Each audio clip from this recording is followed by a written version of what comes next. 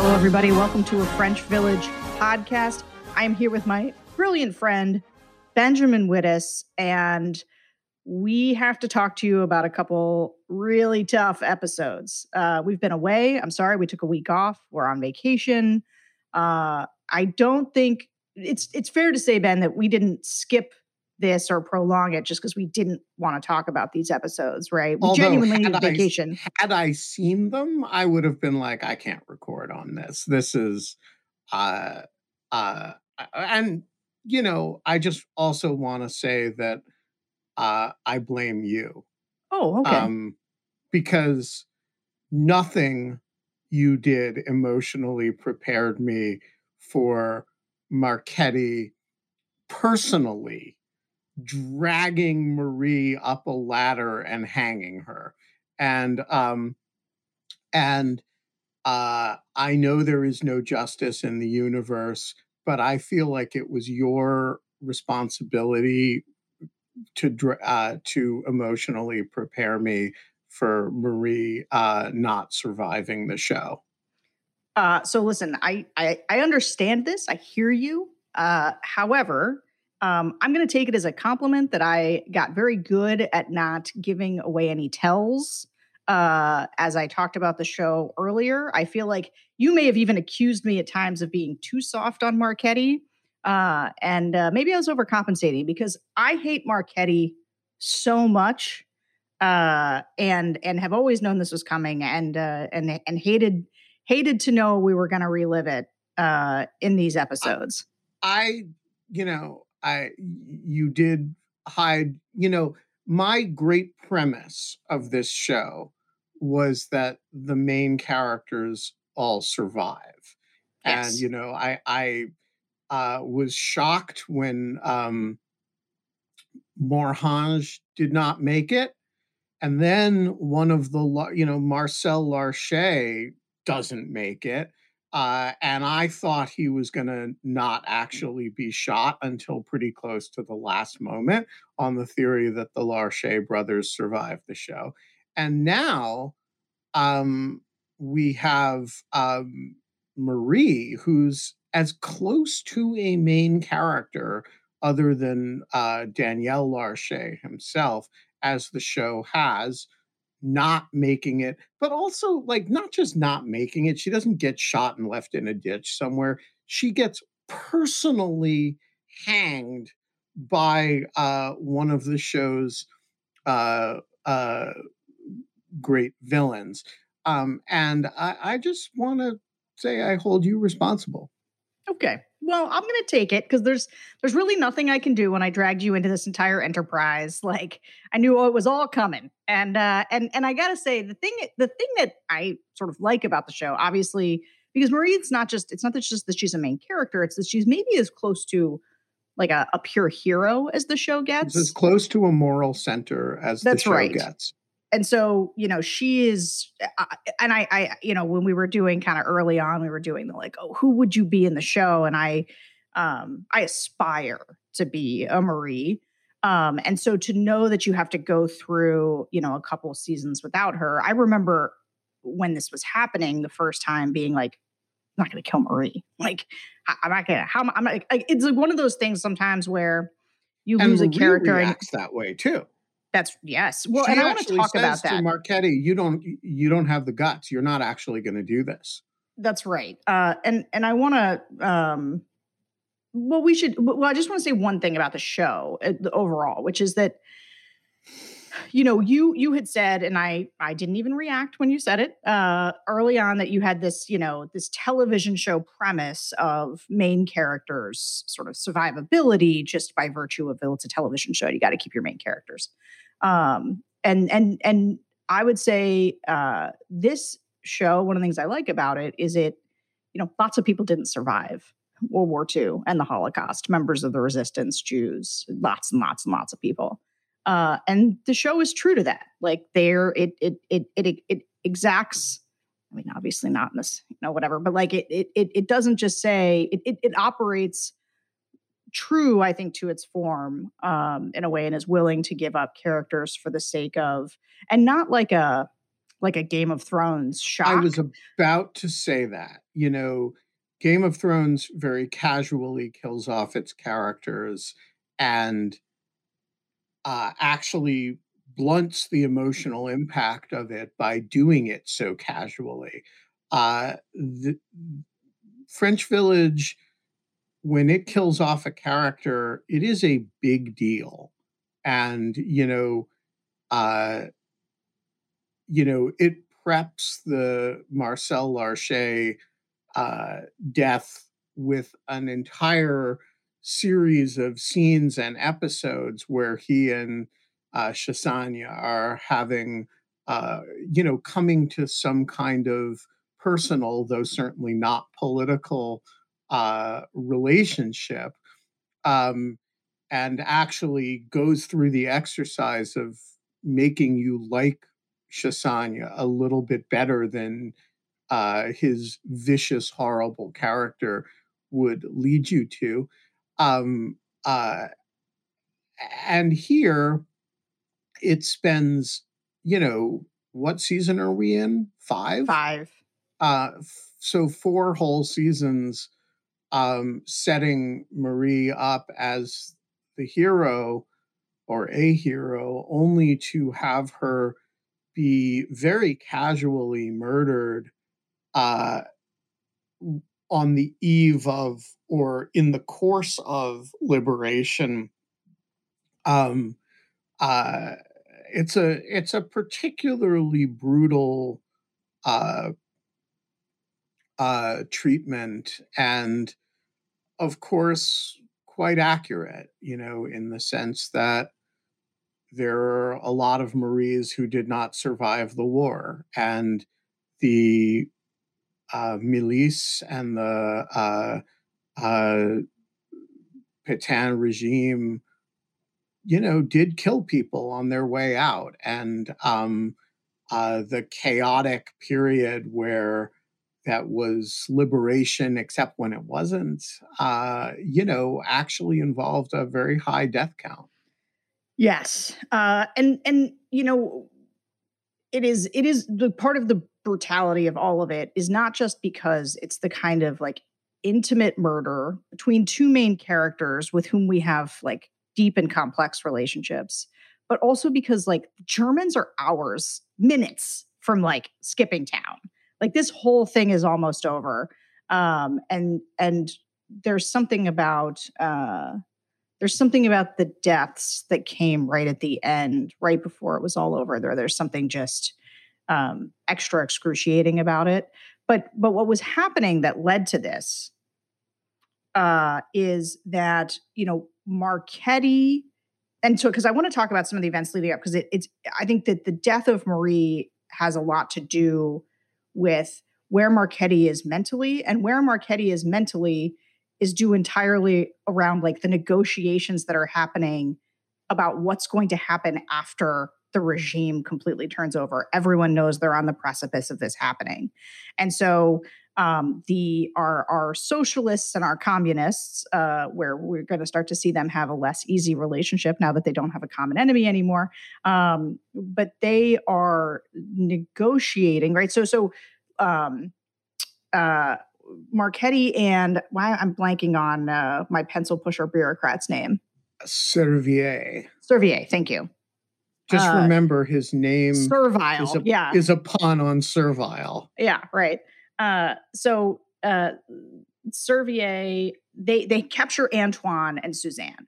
At the end of the last couple of episodes, back before Labor Day, it ends with them, hiding in kind of a barn or something, and people showing up. It's clear her cousin, who is now married to her husband, or not.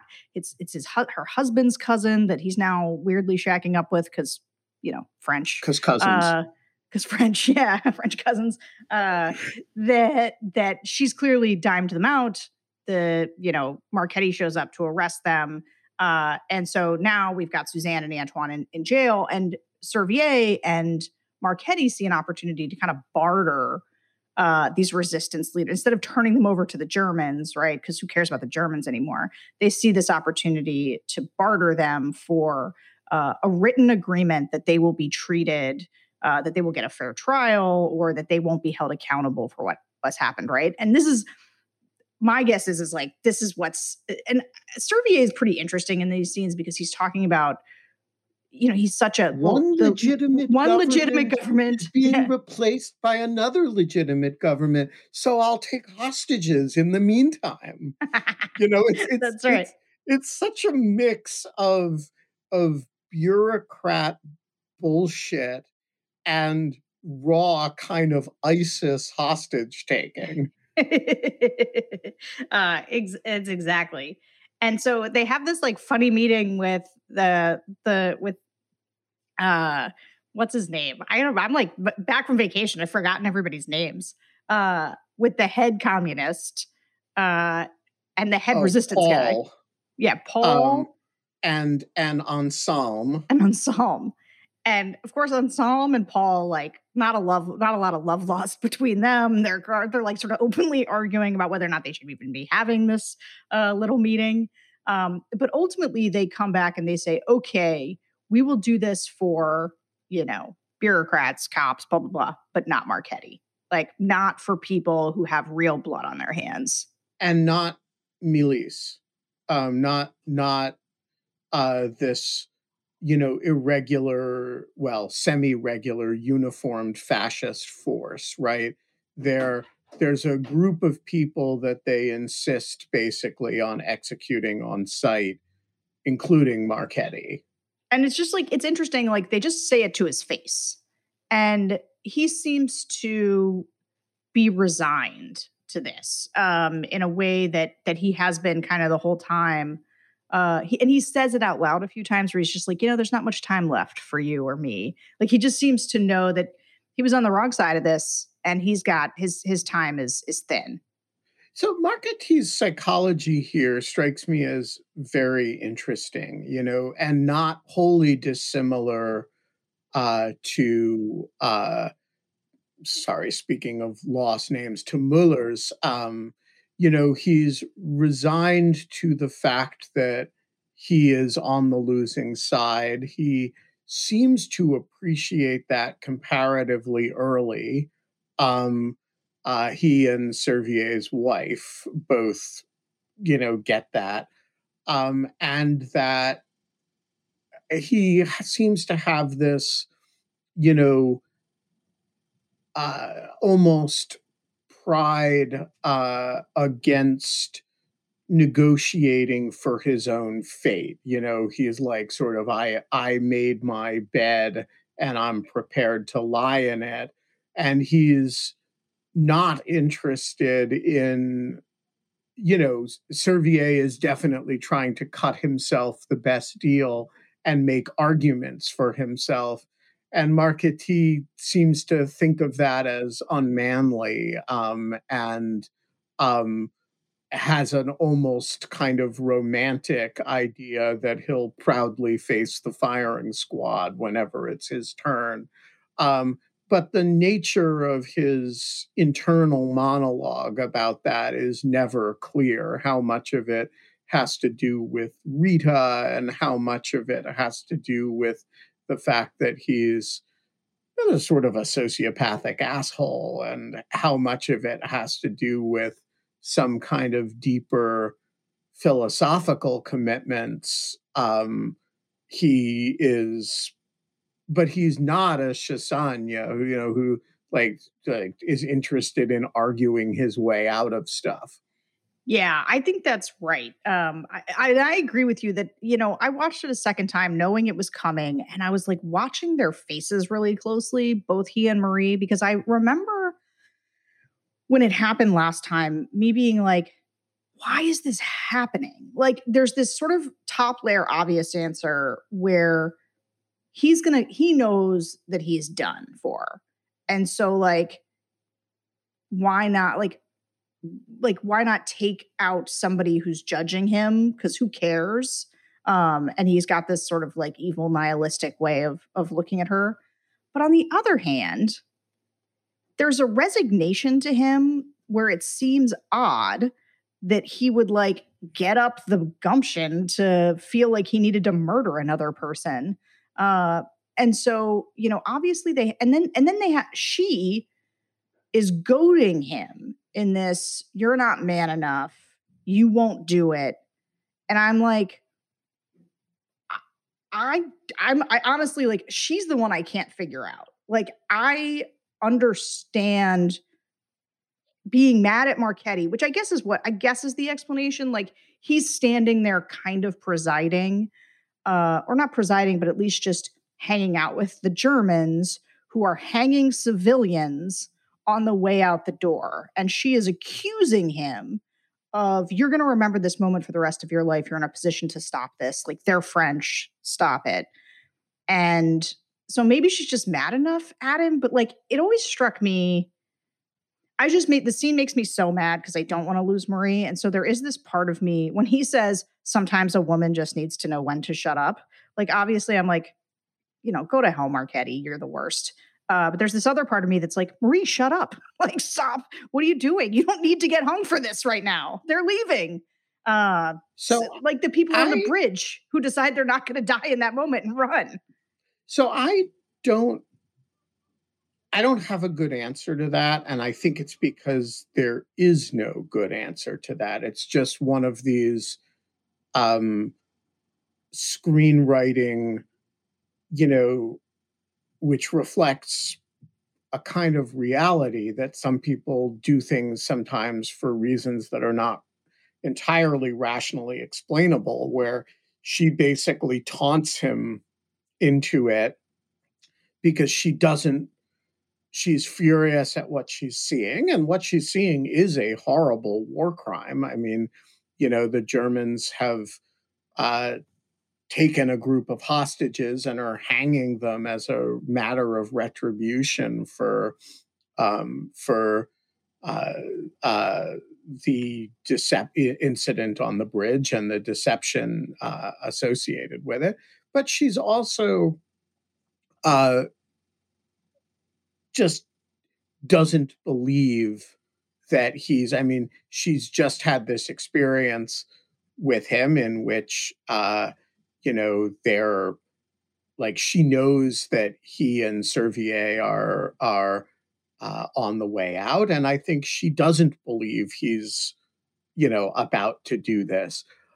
The other thing is it is out of character for Marchetti in the sense that most of his murders, or whatever they are, kind of in the line of duty. He serves a murderous, terrible government, and he's a cop in that, and he, arrests people under color of law and beats them under color of law and sometimes kills them under cover of law. But we have not seen him cold-bloodedly murder somebody before, completely outside of his reasonable duties as a Vichy cop would have understood them. And this is a situation, he does not arrest her. He does not, he just murders her. And, that's not actually the Marchetti we have gotten to know. It's somebody who is consumed in the moment by a kind of misogynistic rage and a hatred of being on the losing side, and a, fear of his own future, whatever the toxic brew is. But this is different from who he has been. Even the evil sides of him are more calculating and less rage filled than that.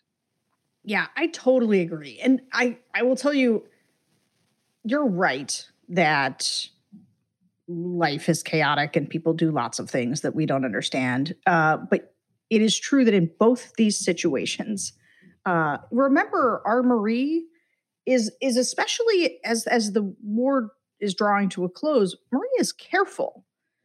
She's not, in fact, overly so.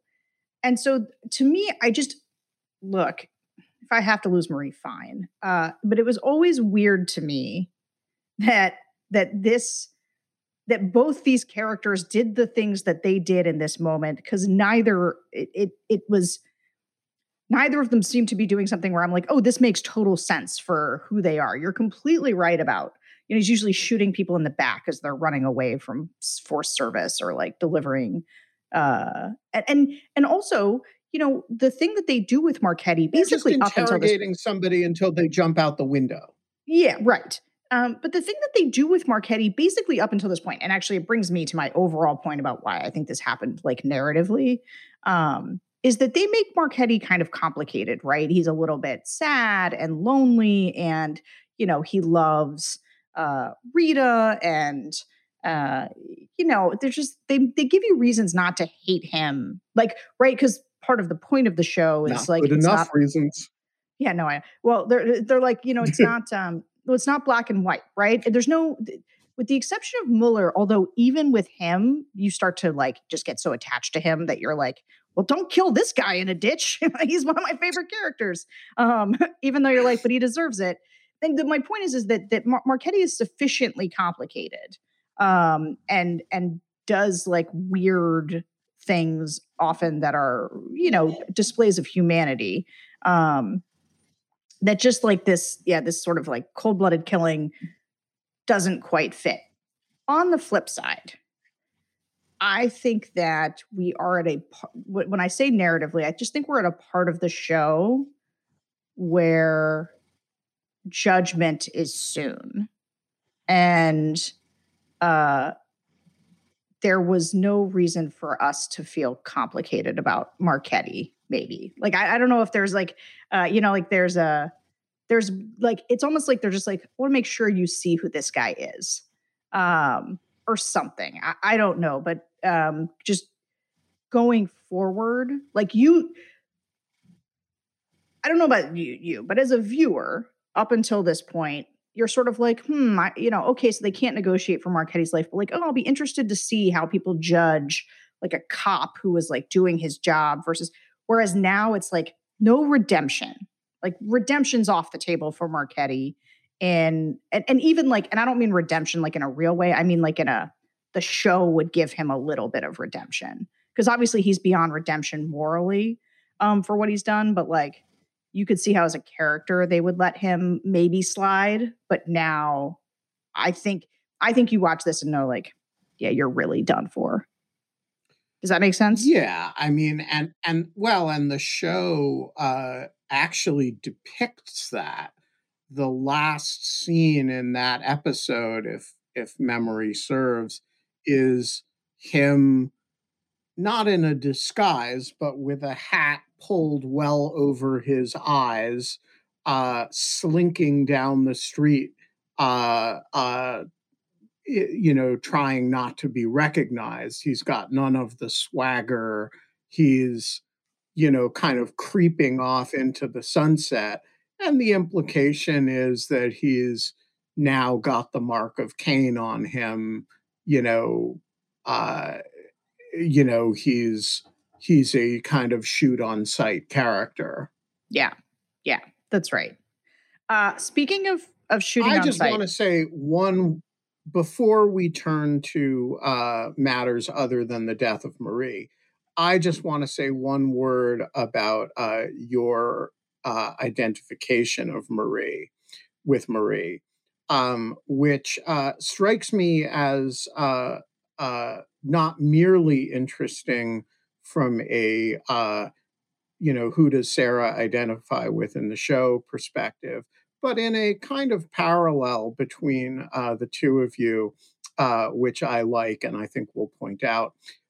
So, of course, Marie is the regional leader of the Gaullist resistance, which is to say the conservative resistance, which is to say if Marie were the publisher of a magazine, it would not be The Nation, it would be something like The Bulwark. This is, people forget this about Charles de Gaulle, but he was a non left figure in the pre-war era. And in fact, the left had a lot of trouble rallying behind him. And the Gaullists were the, conservative, non-fascist resistance, and de Gaulle had to work over the course of the war to convince people that he was actually committed to democracy.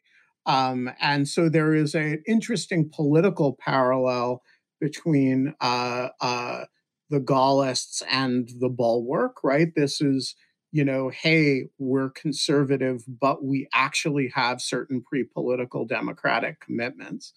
Um, and of course, de Gaulle, after the war, becomes sort of a famously independent, actually to the great annoyance of the Anglo-American alliance, is a kind of did not map on easily to post-war politics of the U.S. Variety. Um, Moreover, one of the things you have always liked about Marie is that at all points she didn't kind of hem and haw, and she didn't wring her hands the way Danielle Larche did. She just kind of did what was necessary. And of course, that has a certain parallel as well. And so I just wanted to say uh, if it ever there is a reason, a sort of deep intellectual, philosophical reason, other than that she's among the very coolest characters in the show, why Sarah Longwell so identifies with Marie. And, if we take the Stephen Millers of the world to be the Marquettees of the world, uh, it is our holy mission to keep the Stephen Millers away from the Sarah Longwells. Do you think I'm do you think I'm in mortal peril? I don't, but we're talking metaphorically here, and Yeah, because the whole comparison is, one is a military resistance to an armed occupation by the Nazis, and the other is the other one we do political resistance. podcasts. Yeah, it's Trump, Yeah. and we do podcasts about it. So, like, the whole metaphor is merely a metaphor. But I do want to say that I don't think people should just like think it's a random Sarah likes the really cool girl in the show thing here. There's something deep about the reasons why you find her a super compelling character.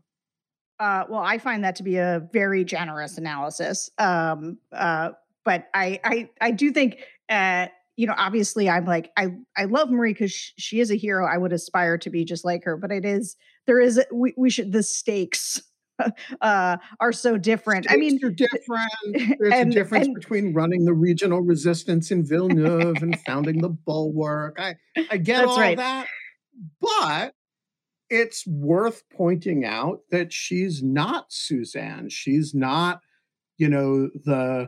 the Bernie Sanders wing of the she is something like politically what you are today, which is the conservative world that said, wait a minute, we never fucking signed up for this.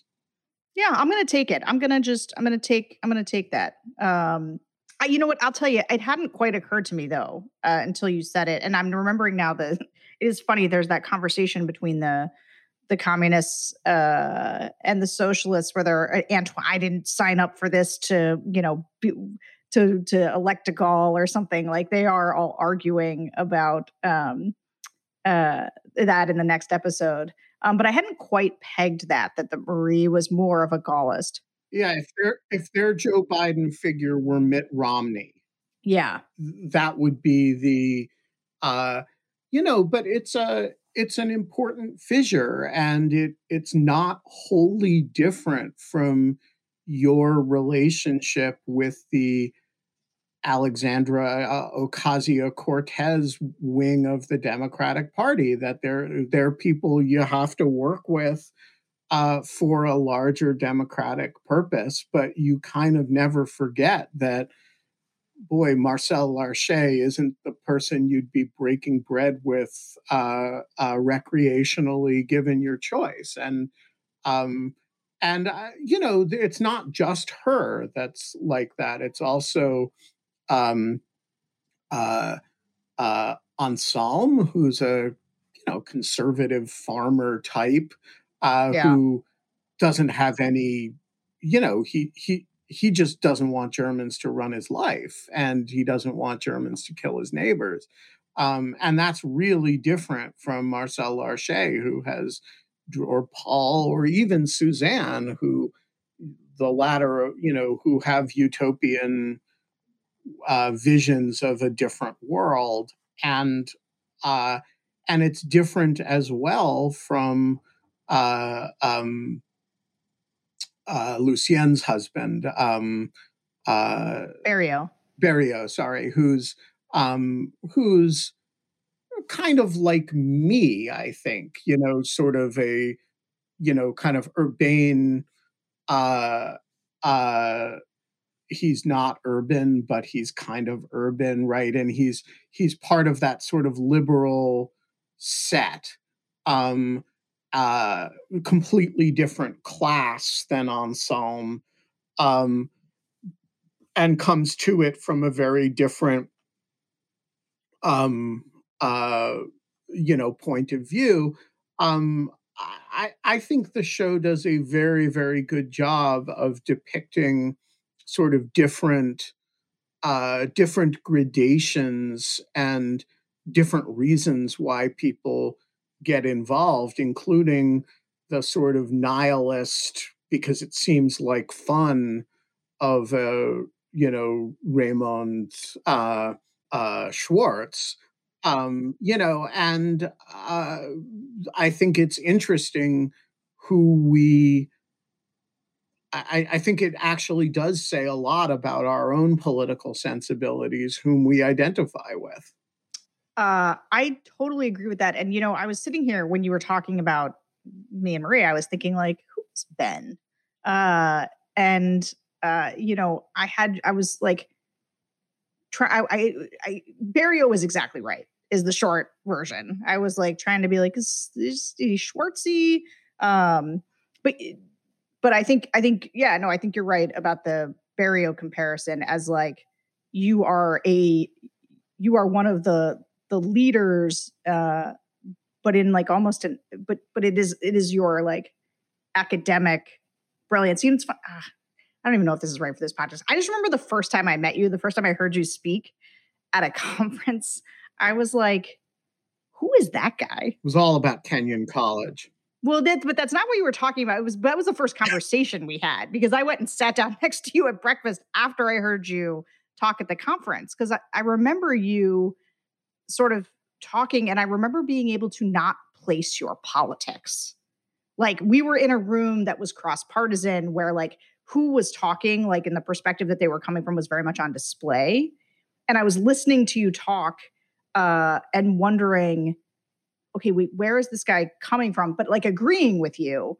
And which was one of the reasons I went and ran you down at a breakfast. But that's so interesting, because that's Barrio, right? He's exactly from a exactly from a class perspective, he's not at Larcher's level, but he's a bureaucrat. He's a school principal. He's relatively high status. He's quite well educated.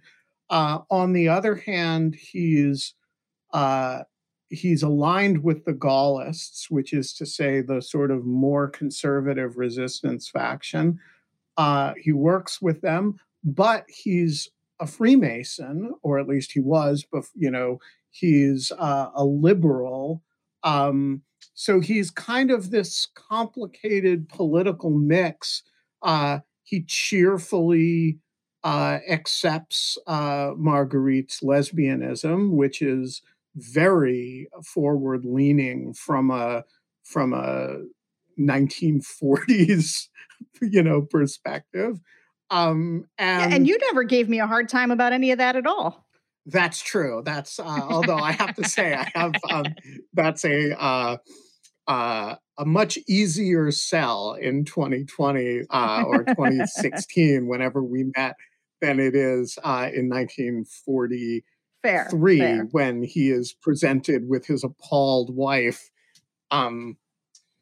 Anyway, all of this is a digression from the actual episode of the show. That's true. Apologies. It's very fun to play the Who Are We in this scenario game.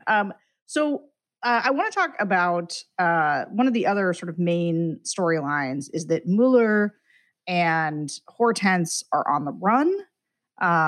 And it has become clear they're not going to be able to get into Switzerland.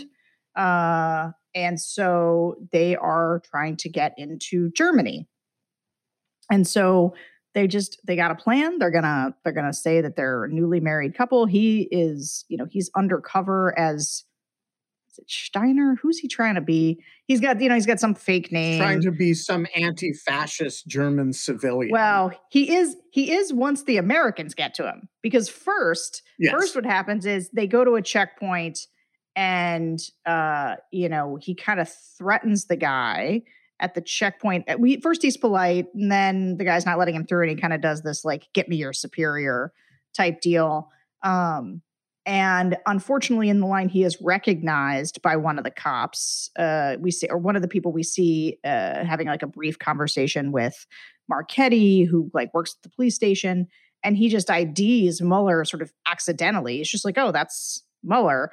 And the German police or military guys immediately then grab him, and like he's a deserter, and they have him digging a pit, his own pit for his grave. And I will tell you, I love this scene in part because there's some like good acting going on where Hortense is like catatonic kind of at the notion that that she's going to die.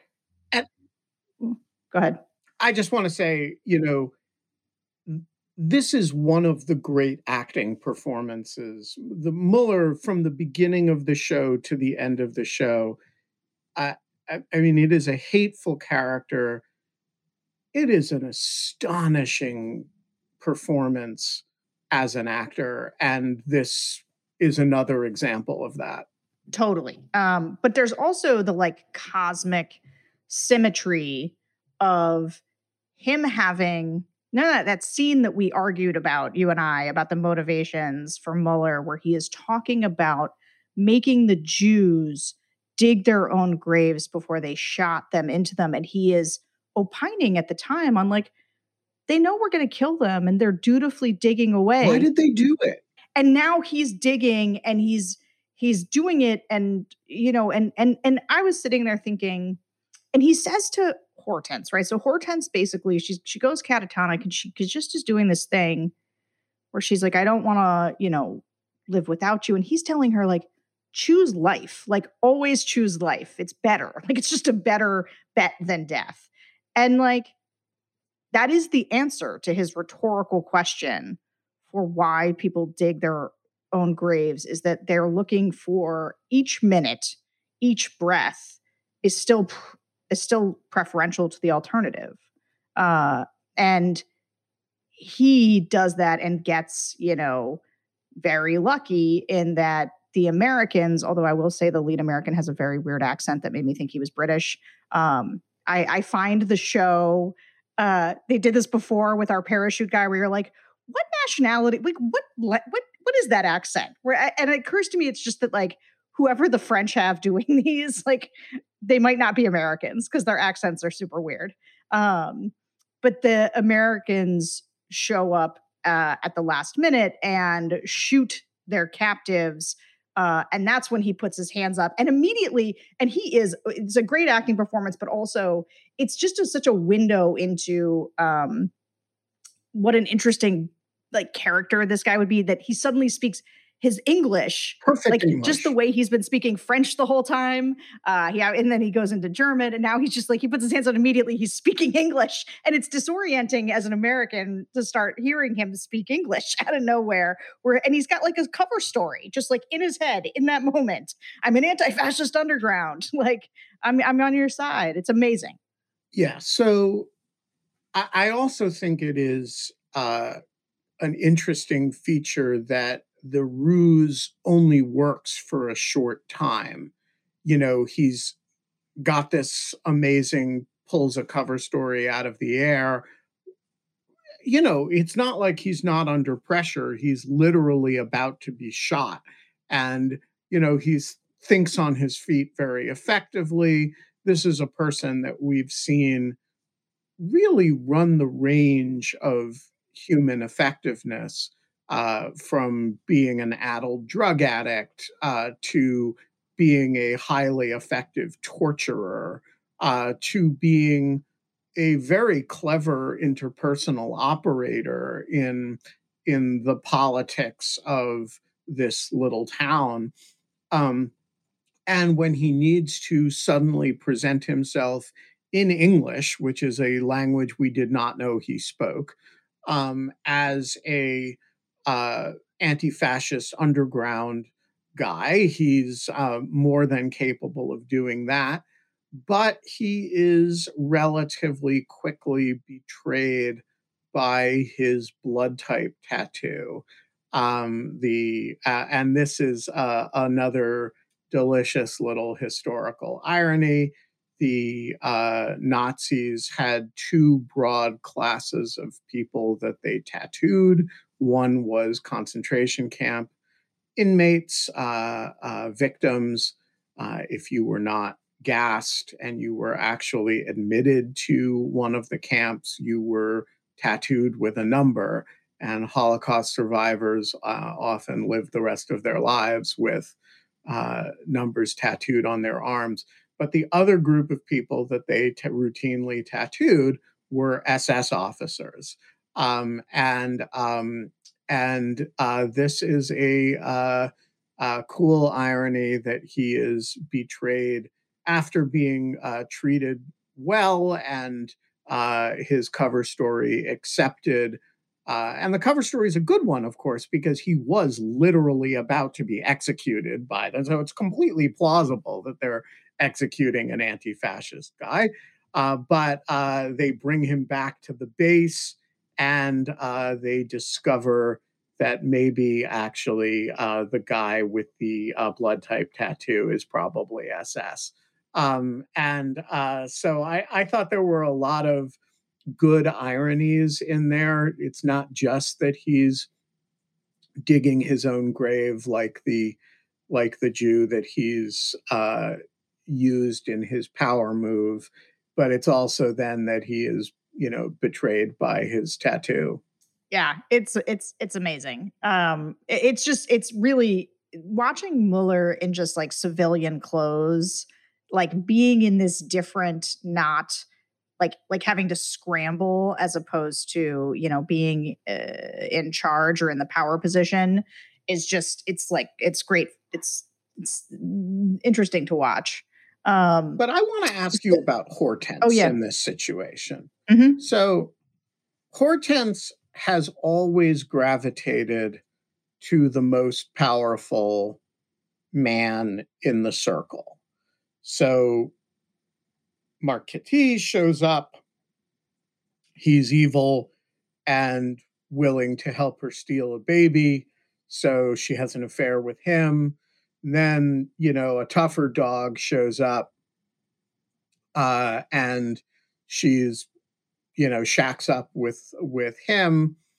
Um, and yeah, she retains a soft spot for her husband, but that's the mere residue of sentiment that she's capable of. But now Mueller is he's not the big dog anymore. He's on the run. He's not powerful. Uh he's you know posing in civilian clothes and lying about who he is.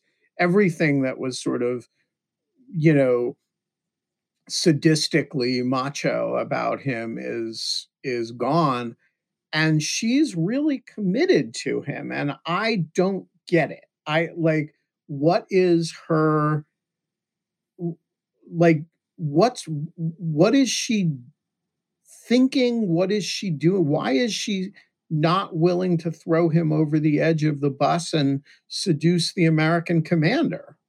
So I don't know about seducing the American commander. I will say that it has become That's clear what old these Hortense would do. maybe I don't know. So these Like, scenes, Hortense in season 1 totally goes for the American commander. yeah, I mean these scenes with the two of them, both the marriage, like the like the marriage that they hold for each other in the car, they're lying, they're like on a log, like embracing, like I think one of the things that I think they're trying to show us is that the intimacy and the love between these two people has transcended sort of its previous stage of like two psychopaths coming together. There's They're clearly nothing like torture to bring a couple together. like, and that is I think, the scene where he is digging the pit and she's standing there, they're stealing her shoes, but they give her, he's asking them to spare her life, and she has no interest in that. She wants to be in the hole with him. And I think that could be, and I think one of the themes of these episodes are the people who are sort of desolate and hopeless in the face of what they have done during this period. Like there is no going forward for them. Like they can't go back, right? Like Marchetti, there's no safe space for him in Villeneuve. Same for Hortense, right? Like she's Muller's it. He's the last stop at the station, because you can't go back and expect people to be like, oh, we're just gonna, reintegrate you into her village. And yet, you do get the sense that Janine is playing a very different hand. She's similar to Hortense in that she starts the show married to a prominent um, uh, civilian, uh, uh, bourgeois. She is, although she is actually of a different class entirely, she is deep in Vichy. She remarries a committed collaborationist, and in somewhat the same way that Hortense, allies herself with the, sexually and romantically with the occupation. Uh, uh, and yet she wants to play her hand to get herself out of it.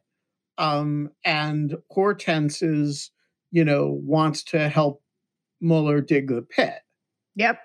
Uh, Look, I think that, like I said, I think they're really in love. Like I think that's where we are.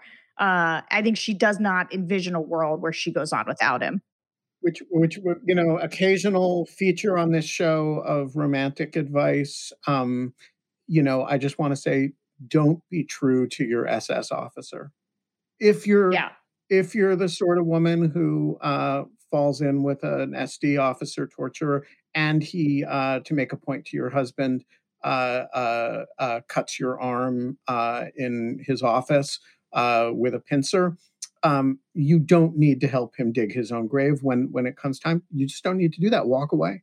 Okay, but let me just so agreed on the advice, but take Mueller. Like this is the thing, right? Like he too is like an evil bad person who, when it suited him, honestly, professionally, he turned on her and tortured her.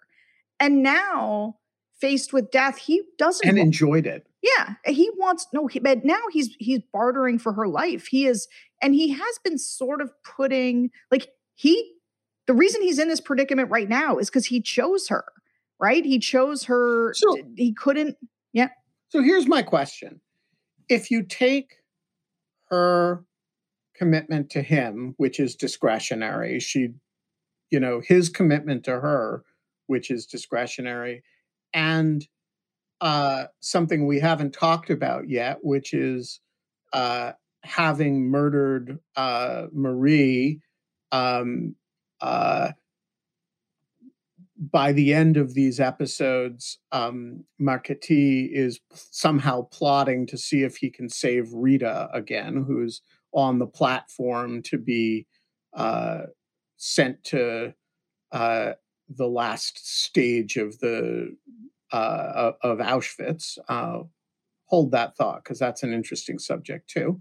Um, uh, is the theme here that these people who have done such horrible things are groping for something to ennoble their existence, so that there's a kind of story that they can tell themselves in which they are not simply the villains, even for somebody like Mueller, who has at times so relished telling himself the story and telling others the story in which he is simply an evil villain. But now, facing the end, they actually want something to ennoble their existence a little bit, if only their commitment to each other. I mean, I don't know how to answer that because it'd be entirely speculative, but I don't necessarily imbue it with that amount of like I honestly think the Hortense Muller thing is like they're in love.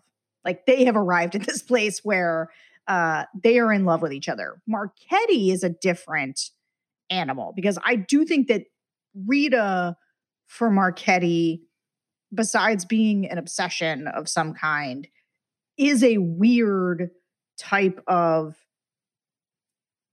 loving when you fall in love with in this, a Jewish woman, have a Jewish child, when you have been a person who has sent so many Jews to their death, and like, and even it happens again, like in this moment on the train tracks, right? He's saying because it would these having the Germans are trying to make the militia and Marchetti, who is now going to travel with the militia, take these Jews, and Marchetti's like, throw them off the train. Who cares?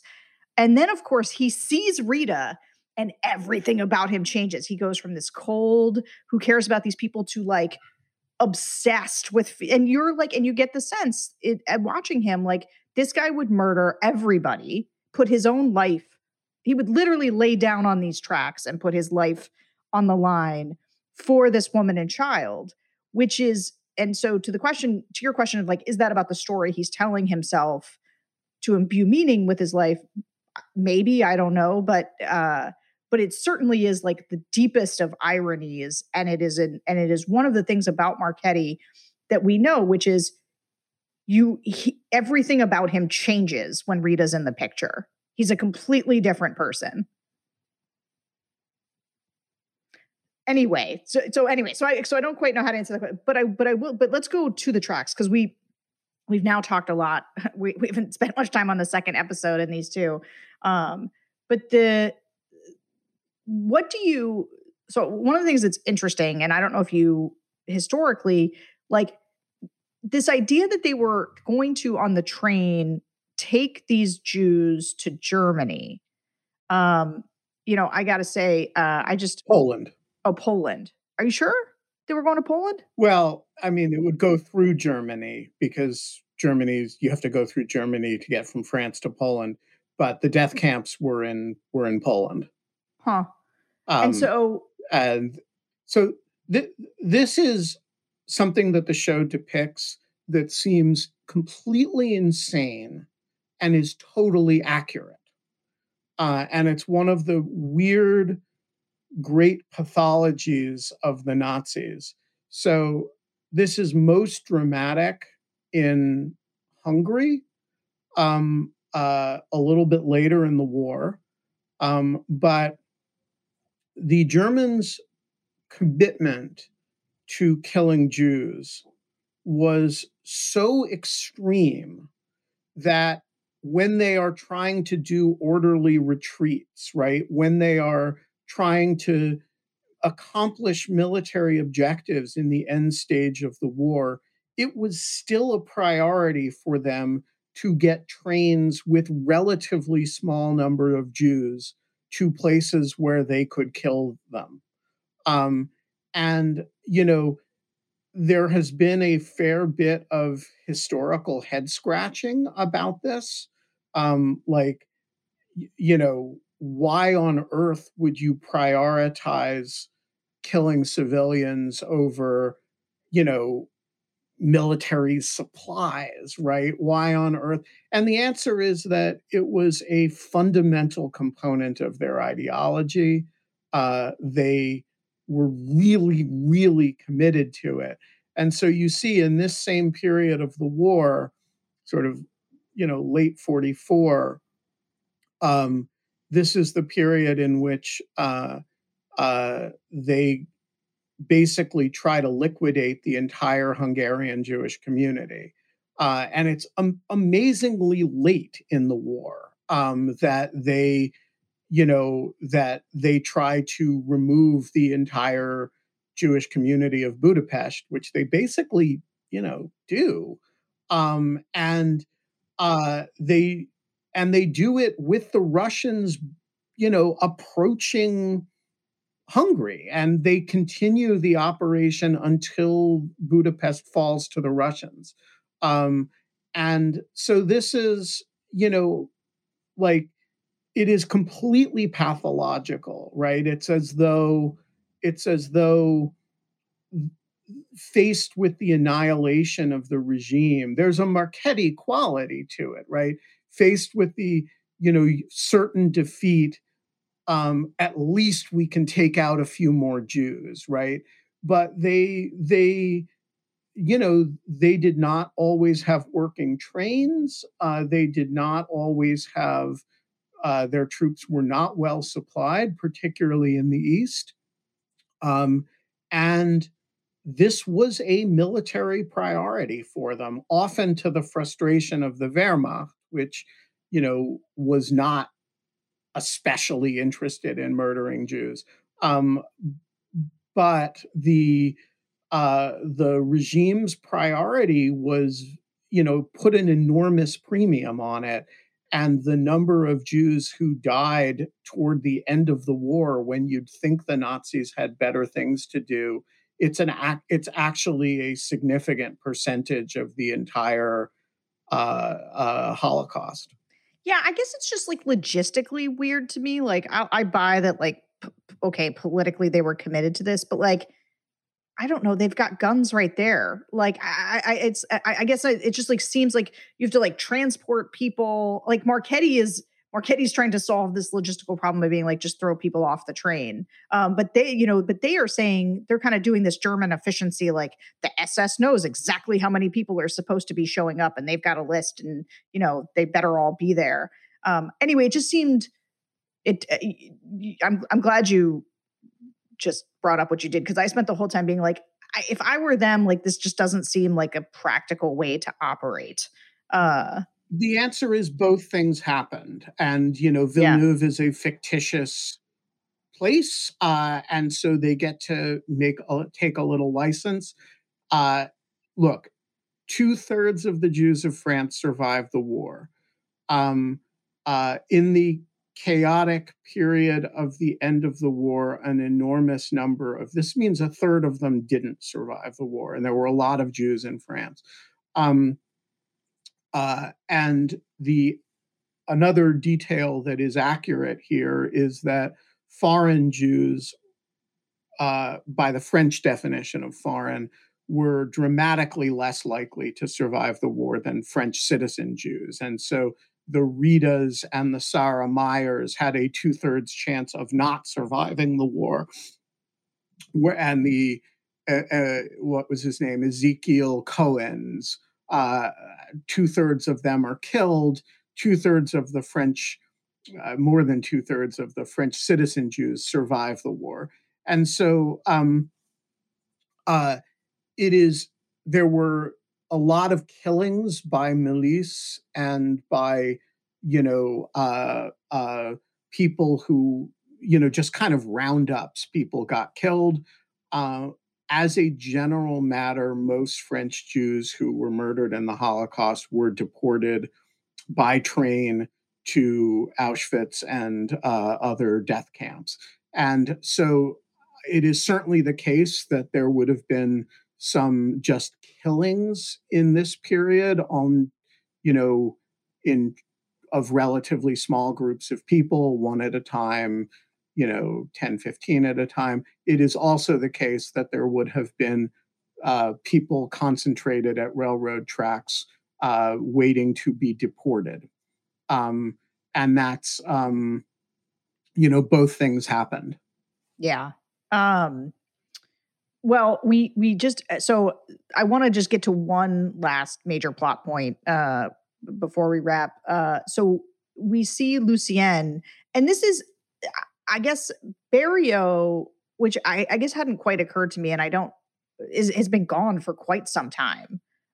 She doesn't know where Barrio is, and so she's asking the resistance fighters, then Schwartz, who have come to the school to lay out Marie's body, I guess, and she says, and they know who Barrio is, but they like haven't seen him since March, and so it's been clearly months and months since she's seen him, and to your point about these retreating armies, we get our first sense of they do the liberation, the bells ring, the whole thing is sort of the jubilation is stinted by the death of Marie, at least for the resistance fighters that we know.